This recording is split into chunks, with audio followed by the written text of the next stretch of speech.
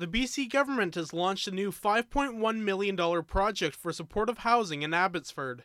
The new development will provide shelter for up to 30 homeless men and supply on-site health and support services. It's set to be built in the residential area of Gladys Avenue. Until construction is completed, the existing 40-bed shelter in the city will continue to operate. Abbotsford Mayor Henry Braun says in a press release the project supports his city's goals of maintaining a housing-first approach to the community.